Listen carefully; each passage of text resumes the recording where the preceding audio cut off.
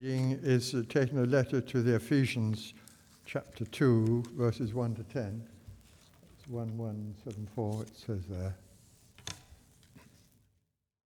As for you, you were dead in your transgressions and sins, in which you used to live when you followed the ways of the world and the ruler of the kingdom of the air, the spirit who is now at work in those who are disobedient.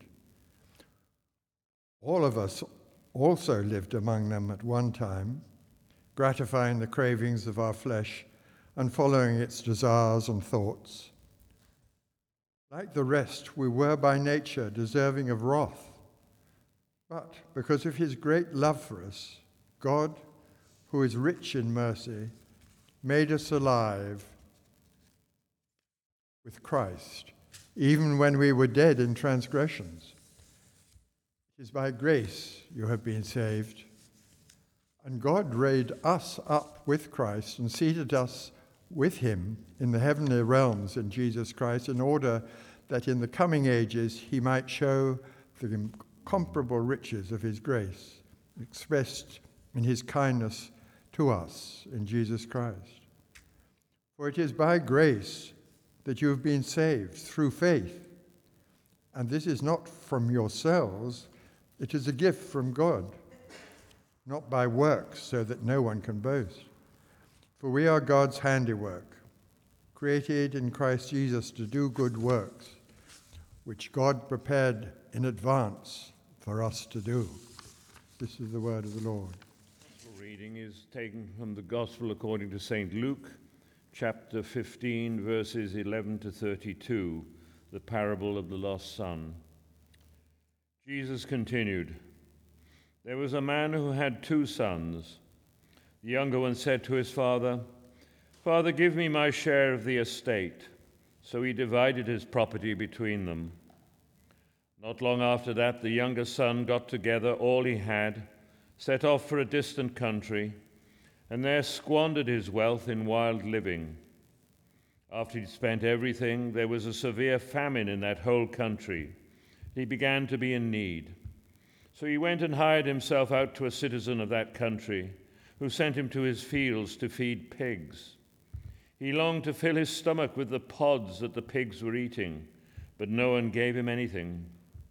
When he came to his senses, he said, 'How many of my father's hired men have food to spare, and here I am starving to death? I will set out and go back to my father and say to him, Father, I have sinned against heaven and against you. I am no longer worthy to be called your son. Make me like one of your hired men.' So he got up and went to his father. But while he was still a long way off, his father saw him and was filled with compassion for him. He ran to his son, threw his arms around him and kissed him. The son said to him, 'Father, I have sinned against heaven and against you. I am no longer worthy to be called your son.' But the father said to his servants, 'Quick, bring the best robe and put it on him. Put a ring on his finger and sandals on his feet. Bring the fattened calf and kill it. Let's have a feast and celebrate. For this son of mine was dead and is alive again. He was lost and is found.' So they began to celebrate. Meanwhile, the older son was in the field. When he came near the house, he heard music and dancing. So he called one of his servants and asked him what was going on. 'Your brother has come,' he replied, 'and your father has killed the fattened calf because he has him back safe and sound.' The older brother became angry and refused to go in. So his father went out and pleaded with him. But he answered his father, 'Look, all these years I've been slaving for you and have never disobeyed your orders. Yet you never gave me even a young goat so I could celebrate with my friends. But when this son of yours who has squandered your property with prostitutes comes home, you kill the fattened calf for him.' 'My son,' the father said, 'you are always with me, and everything I have is yours. But we had to celebrate and be glad, because this brother of yours was dead and is alive again. He was lost and is found.'" Here endeth the reading.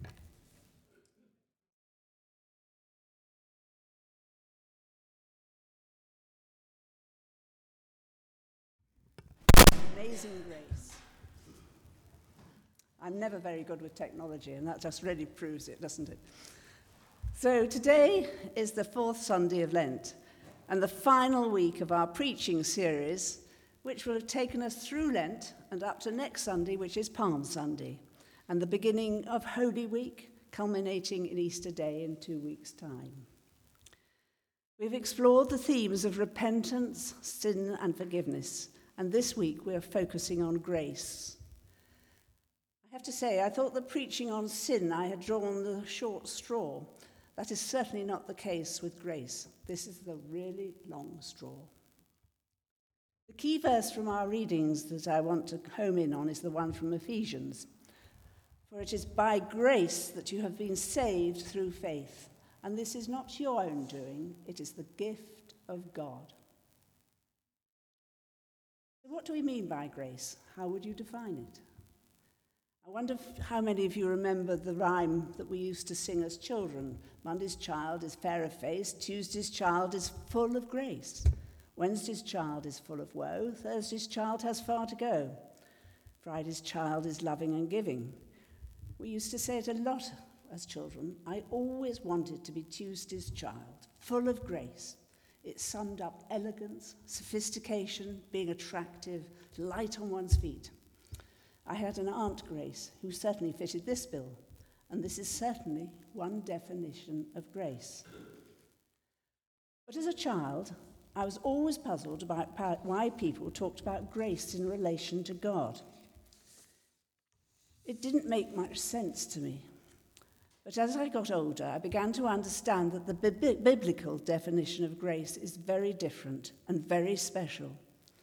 I wrestled with the passage we have just heard from Ephesians, and godly grace started to make sense to me. We sang the hymn Amazing Grace just now. It is one of our most beautiful hymns and is probably one of the best known and most loved hymns. But when we sing it, do we really think and know what it is all about? Remember the first verse. This truly sums up what God's grace really is. Amazing grace, how sweet the sound that saved a wretch like me. But now, I once was lost, but now I'm found. Was blind, but now I see. And there is the start of understanding God's grace. It is about being saved and found through God's love. God created a wonderful world, the world we are all so privileged to live in. According to the book of Genesis, the first book in the Bible, God took 7 days to create the world, the earth, the sea, the sky, and all the animals. And at the end of the 6th day are the words, and God saw that it was good. I have this wonderful picture of him sitting there, smiling rather, perhaps even smugly, about how wonderful the world is. Then finally, he created humankind, us, in his own image. God truly loved what he had created, the world and his people, humankind. And then in John's Gospel, we learn that God so loved the world that he gave his only Son, so that everyone who believes in him, has faith in him, may not perish, but may have eternal life. And that gives us the key to God's amazing grace.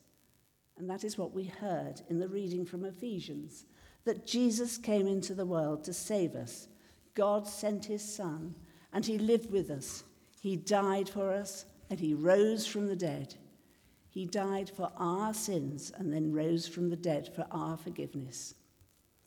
Jesus stood in our world and took all our sin on himself. We got off scot-free.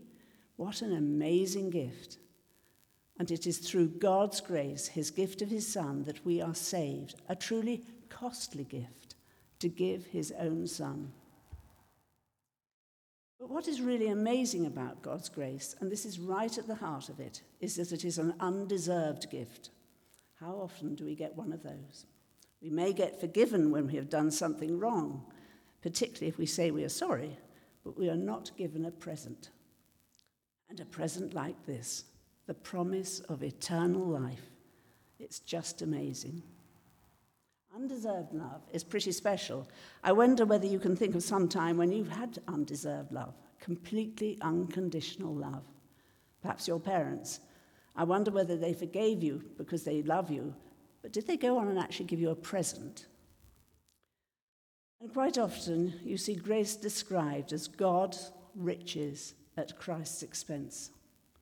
A lovely definition. God's grace, riches at Christ's expense. And I think this is a great way of describing it. So grace is all based on God's inestimable love for us and the proof that he really wants us to believe in him and become closer to him. He will do everything he can to welcome us. Our second reading, the parable of the prodigal son, is a wonderful example of God's grace and compassion. And how should we practice grace in our own lives? Our lives should be a reflection of God's grace. What he has shown us, we must show others. We are given God's grace to lead others to God.